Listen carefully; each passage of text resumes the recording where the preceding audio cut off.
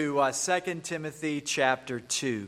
2 Timothy chapter 2. For all of you Bible scholars, that immediately follows 1 Timothy. 2 Timothy chapter 2, we're going to read verses 1 through 7. And let's do this if we can. Just as we recognize the authority of God's Word, can we stand together as we read our passage this morning? 2 Timothy chapter 2, beginning in verse 1. And I'm reading out of the English Standard Version this morning. You then, my child, be strengthened by the grace that is in Christ Jesus.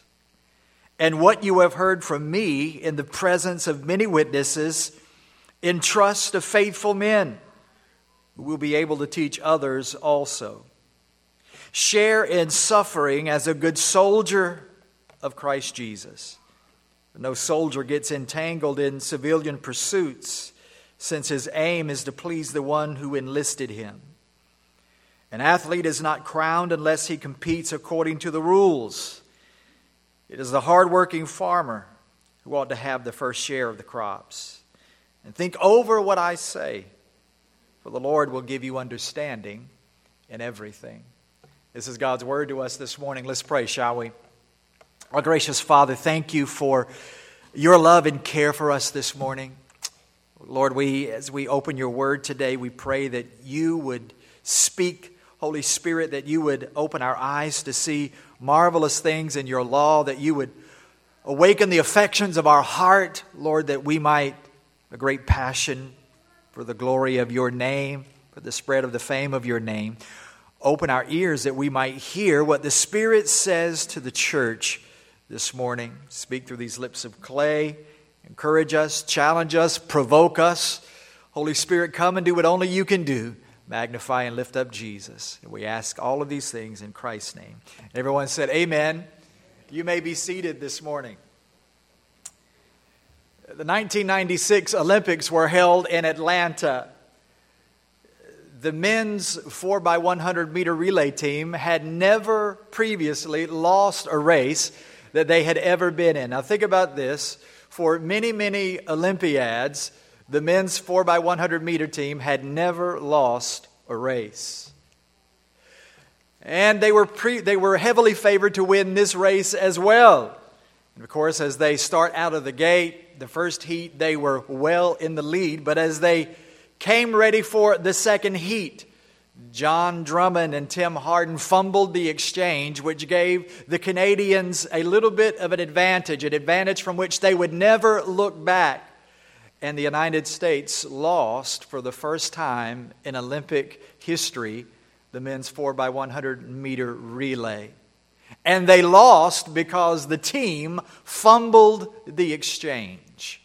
And I think there is a stark warning to the Church of the Lord Jesus Christ that we must be careful that we do not fumble the exchange of faith from one generation to the next. How many understand this morning that faith is always, the Christian faith, when I say faith, I don't mean this ethereal thing that's out there. I mean the Christian faith is always only one generation away from extinction.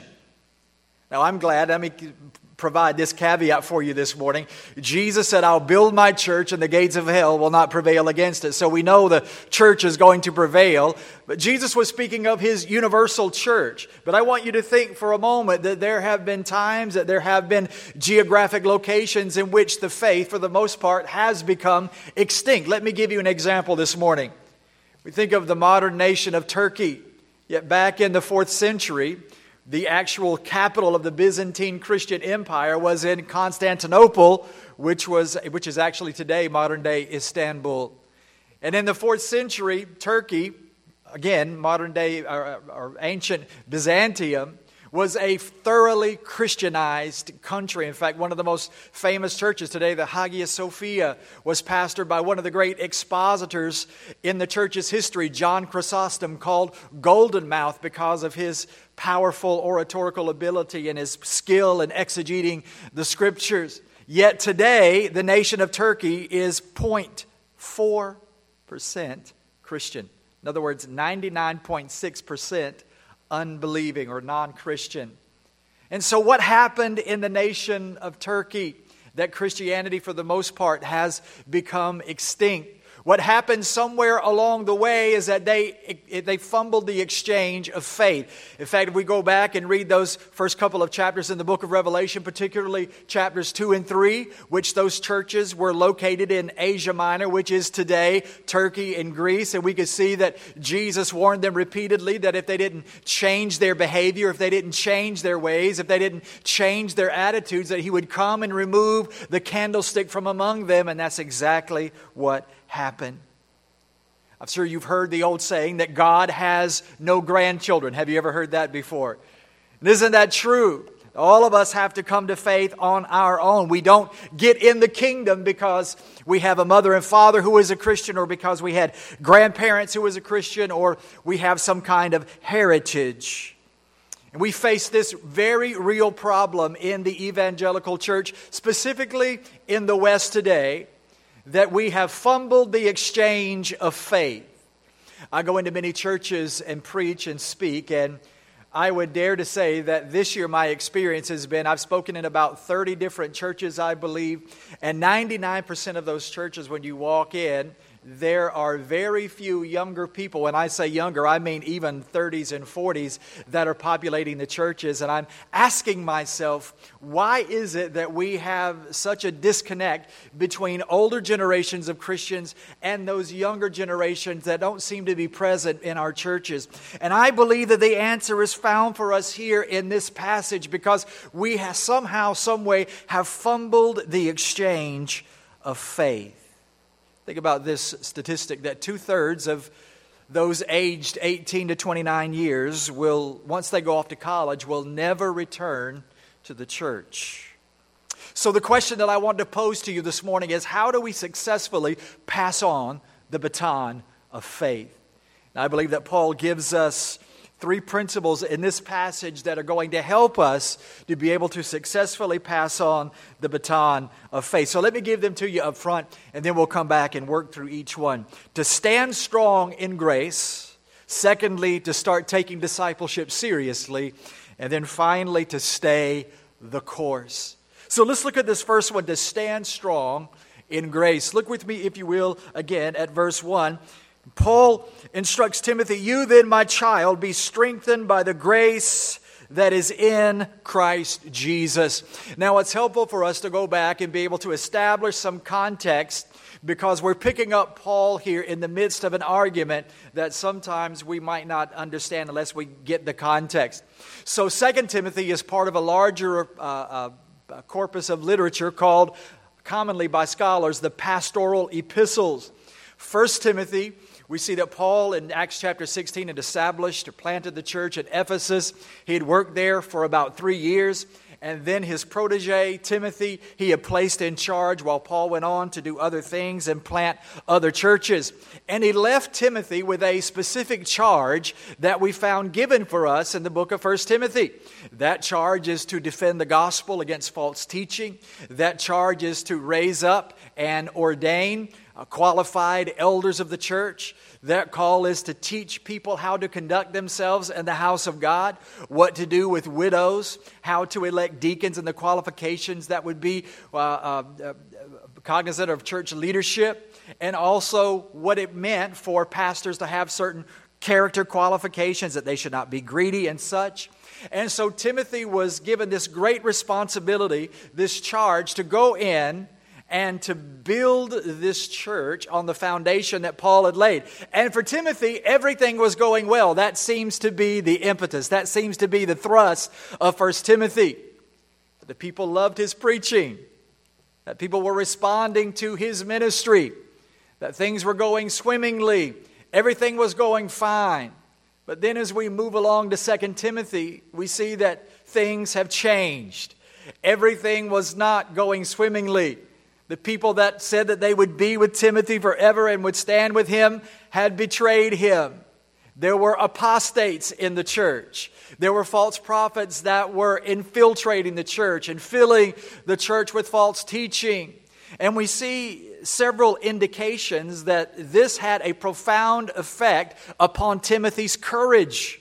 In fact, if we look at verse 5 in chapter 1, Paul reminds Timothy, or actually in verse 6, he reminds him to fan into flame the gift that God has given him, because God has not given us a spirit of fear. So we know that Timothy was experiencing fear. We know that Timothy was somewhat ashamed to enter into that suffering in verse 7 of chapter 1, because Paul invites him not to be ashamed, in verse 9, not to be ashamed of the suffering that he was experiencing. So we know that Timothy was experiencing a whole range of emotions and difficulty in his assignment. And it's interesting that Paul reminds Timothy throughout this letter that Timothy is not alone in his suffering. 2 Timothy is the last recorded word of the Apostle Paul. These are his most personal words. If you knew that you were going to die in a couple of months, how would you spend those last few months of your life? What would you say to those who are closest to you? We have these words that are recorded to us from the Apostle Paul, his very last words. And Paul wants to remind Timothy that Timothy is not alone in his suffering. In fact, Paul finds himself in prison. He's going to be, whether it's a year from now or 2 years from when this is written, scholars debate, because there's some question as to when 2 Timothy was written, whether it was 64 or 65 AD. Most scholars believe he was martyred under the reign of Nero in 67 AD. And so we know that Paul was not long for this life when he wrote this. But Paul was reminding Timothy that he's not writing from some perch in an academic tower, that Paul is on the ground. He's suffering immensely. And again, Paul had already been in prison one time, but this was under house arrest, and he had been released and probably had gone to Spain, and now he had come back and he was imprisoned again, but he was not under house arrest this time. These were not like prisons that we have today where you get an hour out in the yard and you get 3 square meals a day. I mean, these were terrible, horrible places that were filled with vermin and filth when raw sewage ran between your legs, and Paul was shackled, and so Paul was experiencing great suffering. But even more than the physical suffering he was experiencing, he had experienced great emotional angst and suffering, because just like those that had abandoned Timothy in Ephesus, Paul reminds us in chapter 1 that there were many that had walked away from him. In fact, he says in chapter 4 that everyone had abandoned him. Only Luke was with him. All of those they said that they would be with him had left him. And so Paul knew what it was like to be left alone. Paul knew what it was like to be betrayed. He knew what it was like to defend the gospel against all odds. And he reminds Timothy obsessively in this letter that, Timothy, your call is to defend and transmit the faith. And I believe that that's a call that all of us need to be reminded of this morning. That the Great Commission is not for us to go and make decisions. The Great Commission is for us to go and make what? Disciples. And that's what Paul wants to remind Timothy of this morning. Of course, we recognize that apostasy and false teaching is not something that is unique to the first century. In fact, we're living in a great age of spiritual decline in the West, not necessarily in other parts of the world, but in the West. And we see survey after survey and statistic after statistic that are done that tell us, and the news seems to get worse and worse the longer we go along, that seems like the church, the evangelical church in America, is in a significant decline. We see apostasy happening. In fact, one of the most popular movements right now on social media, on Twitter, is #exvangelical. There are many people that are deconstructing the faith. And if we're not careful, we can look at all of this that's happening in our world. We can look at all that's happening in the evangelical church, and we can become very discouraged. Because it is the end of cultural Christianity in America. And for some of us, that can be really scary, because we've banked our lives on sort of a nominal Christianity that is kind of bereft of any kind of gospel bite. But let us not be discouraged, because again, we know that Jesus is building His church, and that there might be apostasy, there might be betrayals, there might be those that are deconstructing, that there is still a remnant that is alive and well. And in the midst of all of this apostasy and false teaching and discouragement, I want you to notice how Paul responds to it. And what does he tell Timothy in verse 1? To be strengthened by the grace that is in Christ Jesus. Be strengthened by grace. Think about this for a moment. We could all probably define grace, couldn't we? If we were to say, what is the definition of grace? We would say God's unmerited favor. Some people use an acronym, GRACE, G-R-A-C-E, God's riches at Christ's expense. But we get the idea. Ephesians 2:8 says that it is not of works, lest any man should boast. We are saved by grace through faith. But often as Christians, that's where we leave grace. We leave grace on the front end of the Christian experience. We leave grace as the ABCs of the Christian experience. Or we leave grace maybe in saying, well, that's how we get in the kingdom, is the grace of God, His unmerited favor. That's why He saves us, is by His grace. And that is certainly true. That's what Paul talks about and gives this great, long, detailed argument in Romans about the grace of God, the righteousness of God. But Paul is looking at a different aspect of grace in this particular passage. He tells us that grace is not only the way we get in the kingdom, that grace is the way that God sustains us to remain in the kingdom. As Tim Keller says, that grace is not just the ABCs of salvation, it is the A to Z of the Christian life. What do we mean by that? Look again. Be strengthened by grace. That word strengthen is a word in the Greek that literally means to be empowered.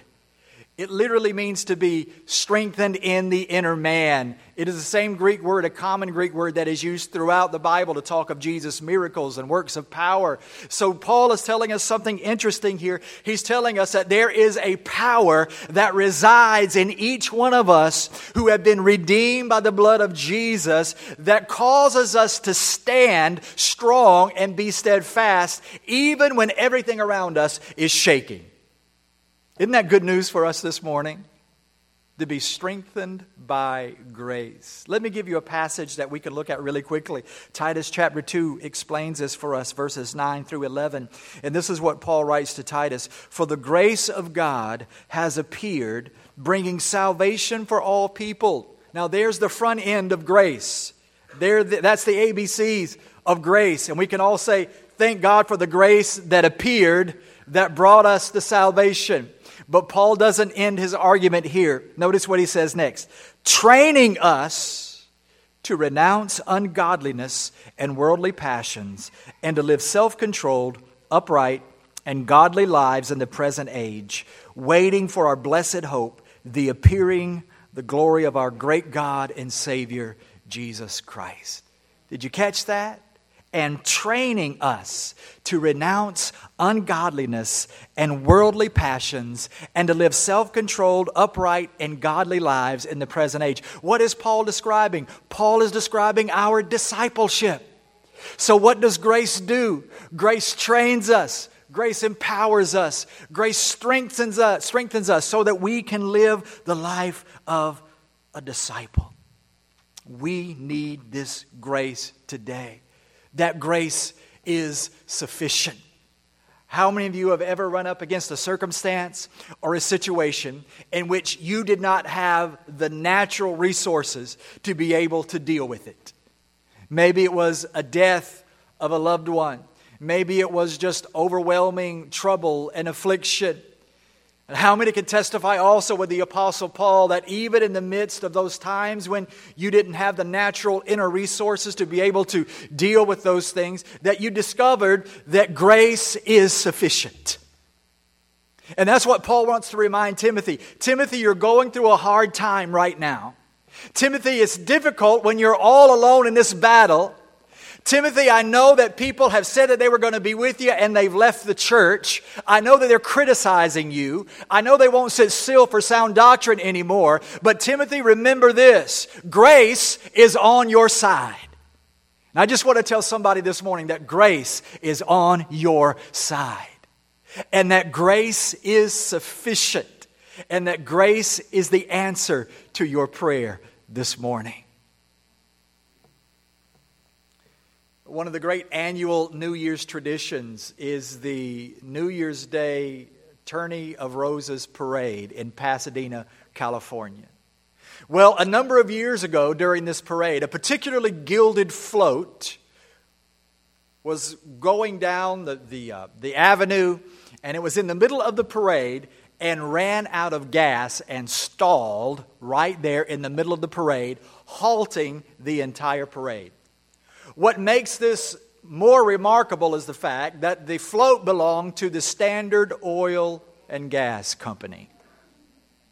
Now, I want you to think for a moment about the juxtaposition here. Here you have, at the time, the world's largest gas and oil company who has a float that runs out of gas in the middle of the parade. It seems to me that those who were operating the float didn't recognize or understand the power, the resources they had at their disposal. And that's why they ran out of gas. And I wonder how many of us as Christians face this same thing. We're trying to live our Christian life in the flesh, trying to do it through willpower, trying to white knuckle it to the end till we hear the horns and we hear Jesus, shout and us be taken up to glory. We're trying our best to be the best Christians that we can be, and we fail and we're discouraged. And we're continually falling behind and we wonder what's wrong. And the entire time we have this incredible resource at our disposal called grace that God is inviting us to partake of. An inner resource that is able to strengthen us even in the most difficult times. An inner resource that is able to empower us to stand even when everyone else around us is falling down. A resource that is able to encourage us when nobody's there to encourage us. How many has ever found there's times in your life when you don't have anyone to encourage you? You have to encourage yourself. Grace is able. But notice also that this grace is not some disembodied force. It's not some disembodied entity. Note that it's located in a person. Notice what Paul says, the grace that is in who? The grace that is in Christ Jesus. This grace is made available to us in the person of Christ.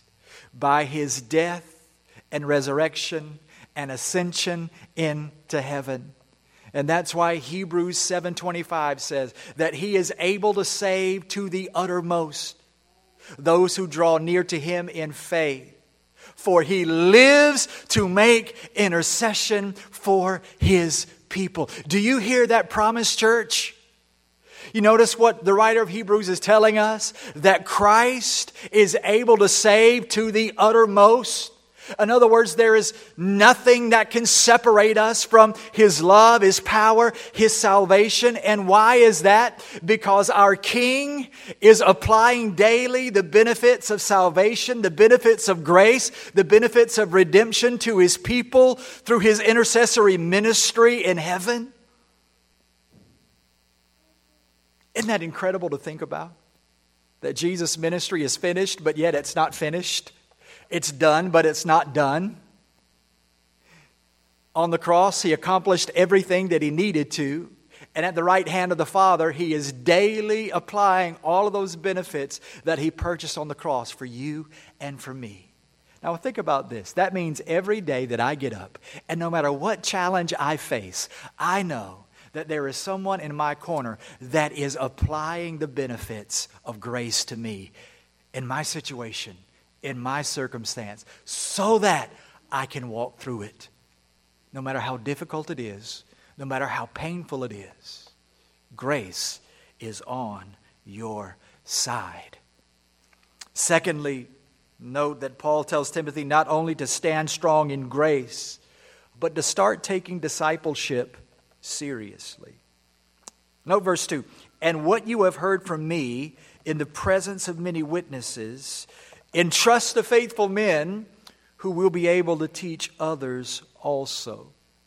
There were numerous times in Paul's letters that he would encourage those churches that he was writing to look at his example, to imitate his example. But it's interesting here that he doesn't tell Timothy to imitate his example. He reminds Timothy of the pattern of sound words that Timothy has heard. And Paul is telling us something very specific about our discipleship here. Paul is telling us that discipleship is based upon the accuracy of teaching. That our discipleship is based on doctrine. And I know that's a very dirty word in much of, especially the American evangelical church.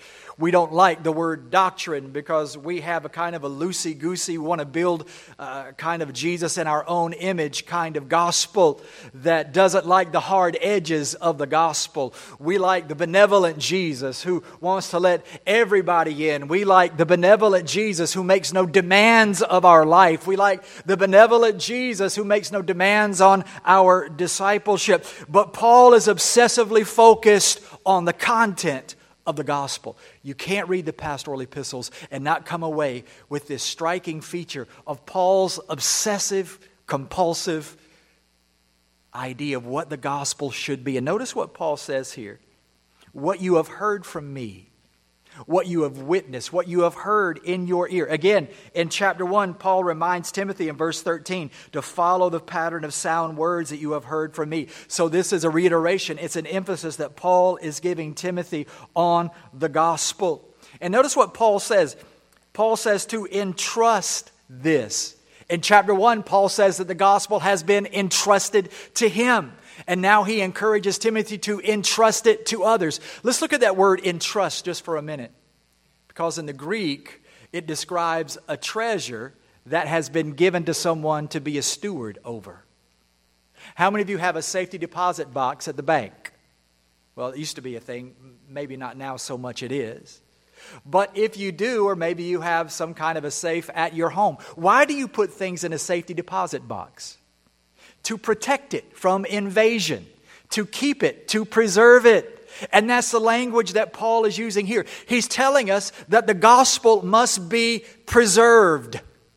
That's why the writer of Jude tells us to contend for the faith that was not recently delivered to the saints, but to contend for the faith that was once for all delivered to the saints. We have an entrustment. The same gospel that Paul received, he hands off to Timothy. And essentially what he's saying is that, Timothy, I'm entrusting this to you. No additives, no improvements. We don't need to rehab Jesus' image for a new generation. I'm giving you what I've received, and your commission, your charge is to go and to give others exactly as it's been given to me. I want you to think about this for a minute, especially in the generation in which we live, in which Christianity kind of is on the downgrade and we feel like we need to give it some kind of a help. If we think that we're going to make a hostile world toward the gospel, love Jesus, and want to serve Him by proclaiming the absolute absurdity of a crucified Savior, then we are blinded. This message of the gospel is supernatural for a reason. I want you to think for a moment. Today we wear crosses around our neck as jewelry. Do you know how absurd that would have been in the first century? Because the cross was the most horrible, brutal way for someone to die. It was reserved for the worst perverts. It was reserved for the most vile offenders. In fact, Roman citizens couldn't even be crucified.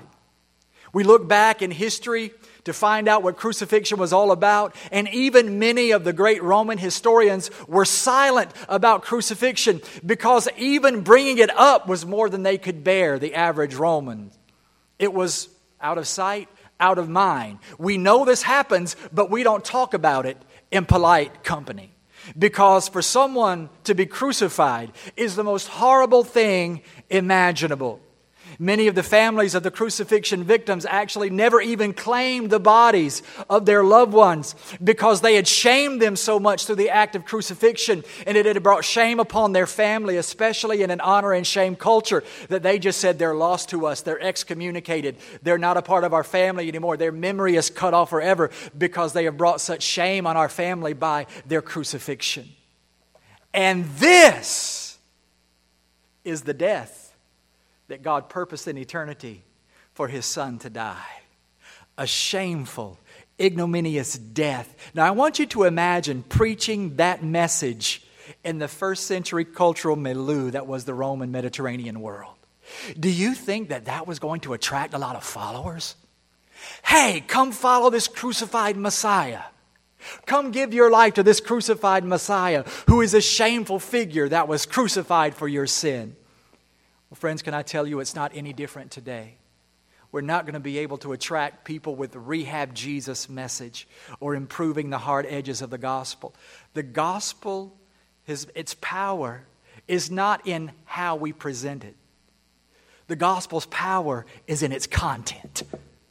And that's why Paul said in Romans chapter 1, verse 16, that the gospel is the power of God unto salvation.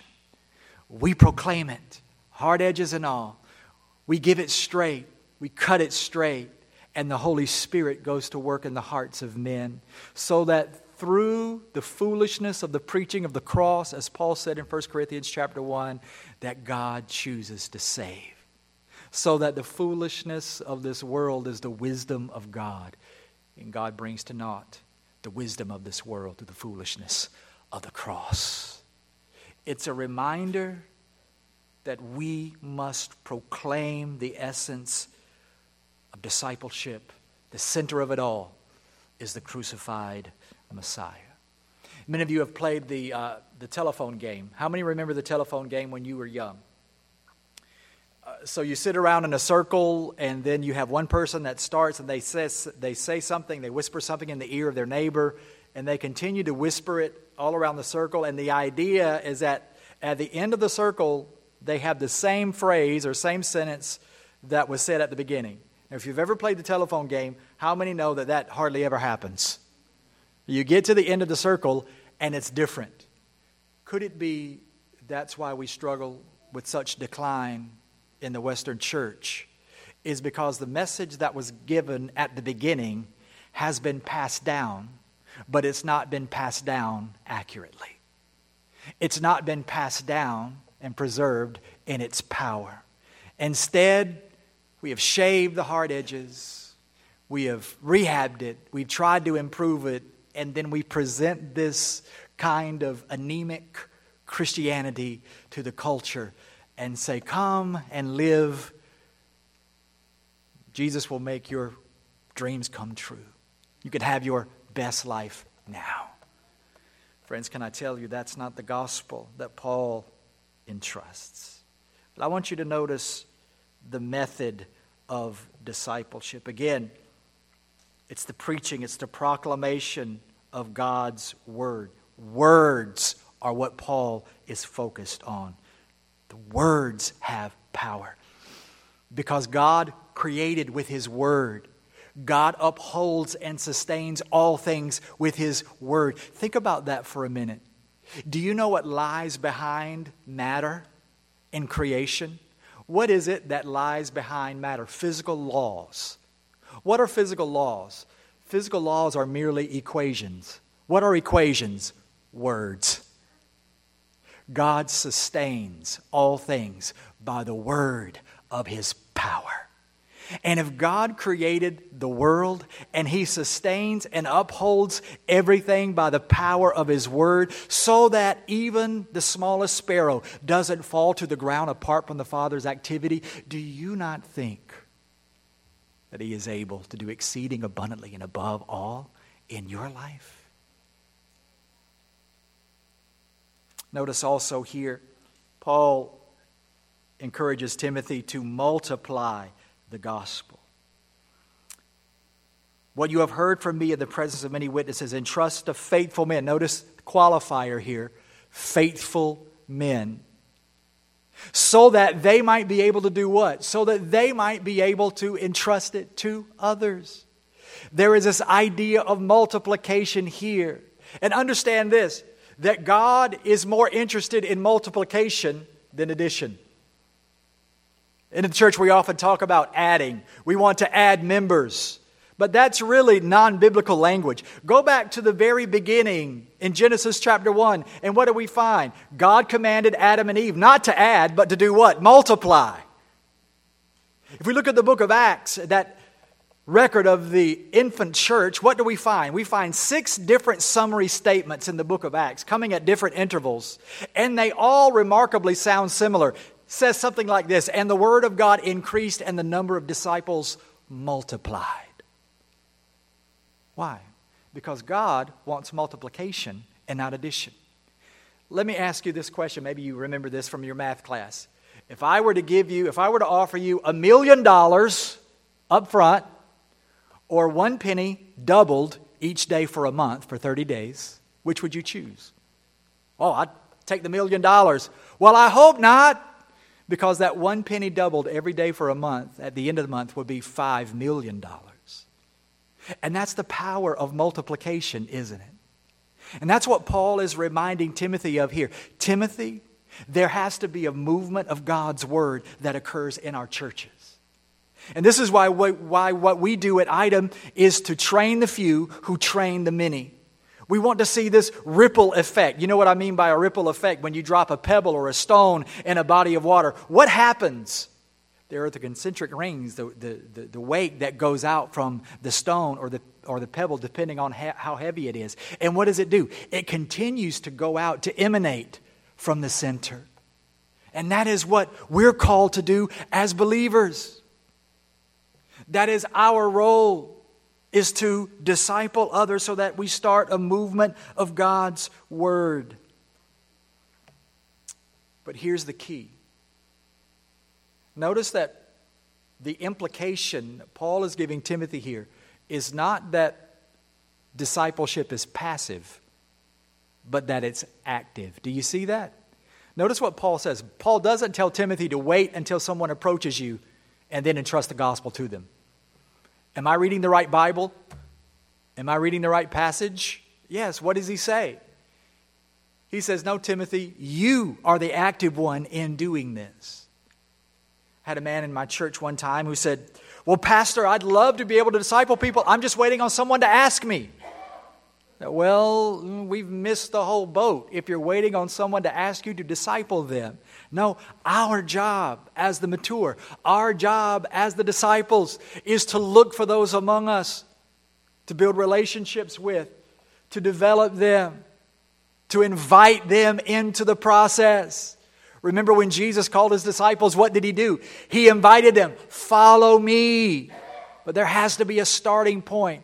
One of the great disconnects that I see in the evangelical church is simply this, that we have far too many passive Christians who think that their duty, the sum of their Christian duty is to attend church on Sunday morning, Sunday night, give, and then go home, wash, rinse, repeat.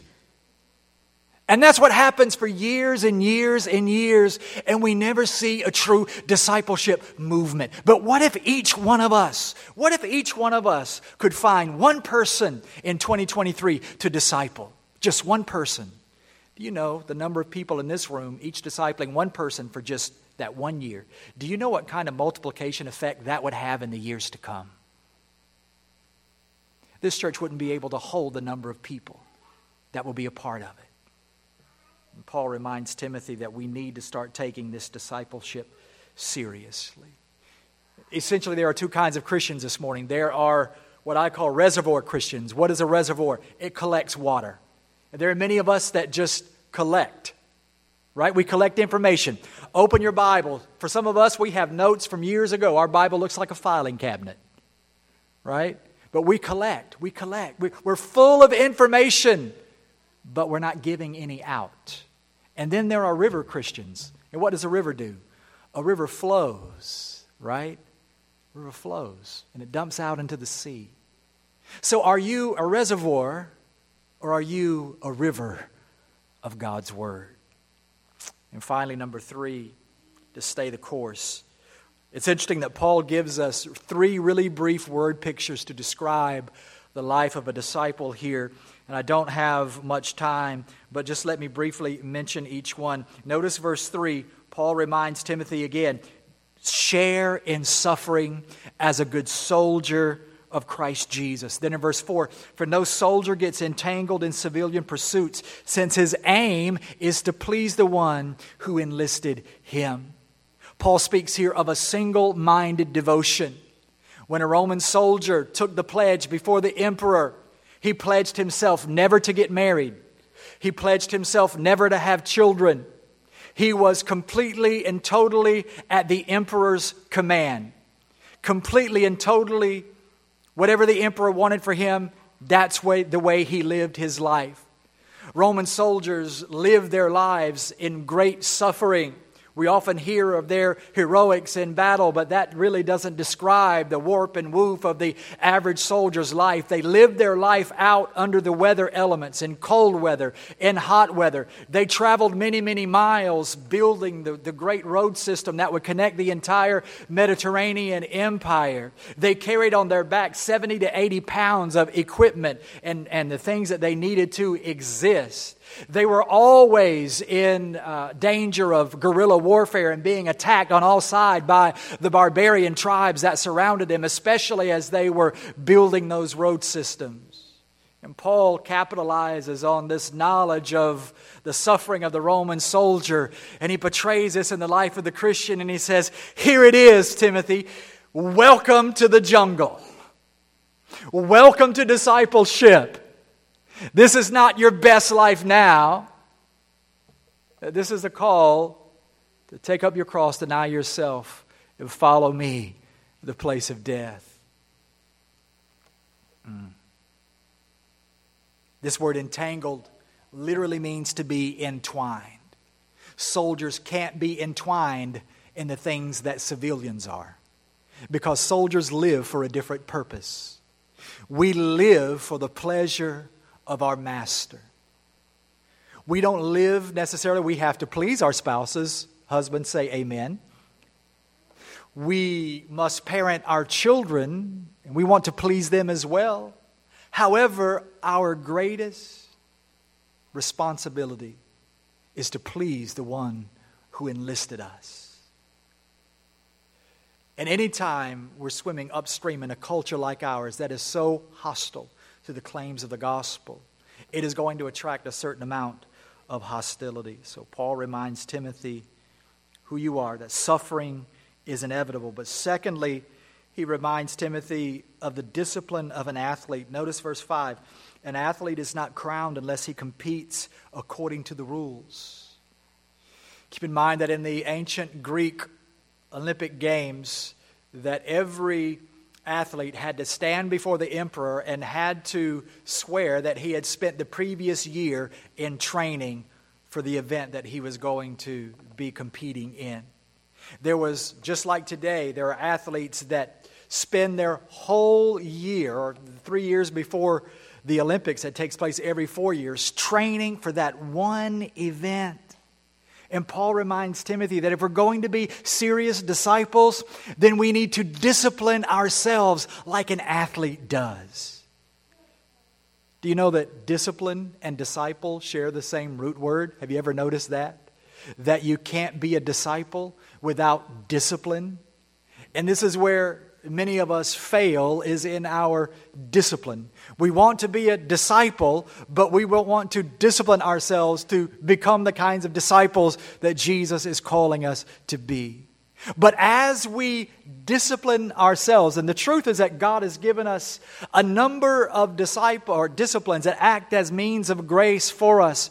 Disciplines like prayer and reading of Scripture and meditation and memorizing Scripture and fasting and other means of grace that God has given us, so that our faith can be strengthened, so that we might be able to be built up, so that we might be able to be prepared, so that we might be able to enter the conflict and fight the good fight of faith well. How many of you are musicians this morning? Pastor Caleb will appreciate this illustration. When I first started learning to play the guitar, it was a horrible mess. Right? Trying to find all those notes and chords on the fretboard. And I would listen to it, and even the instructor that I was, listening to, and notice how fast they were doing it. And I thought to myself, I'll never, ever, ever get this. I mean, just trying to make an F, shape is more than I can handle. And then going from that to another chord, there's no way I can do that. And then you look at these great musicians and these great guitarists that are just up and down the fretboard. You're like, how do they do that? You know what brings freedom? Thousands of hours of discipline. There's a spiritual principle here, so hang on with me. Thousands of hours of playing the guitar and going up and down the fretboard has led to the freedom to play without even thinking about it anymore. I wonder if the reason that so many of us live in bondages that Jesus has freed us from. I wonder if the reason so many of us live holy, unsanctified lives, even though we've been called to sanctification, is because we've not spent the time in discipline to actually live as free Christians. And I'm not just pointing the finger at you, I'm pointing the finger back at me as well, because you're not the only one who struggles with discipline. And how many know that discipline is more than just having a daily prayer time? Discipline involves a whole measure of things. It involves the way that we consume resources, the way that we spend our money, the way that we eat. All of our life.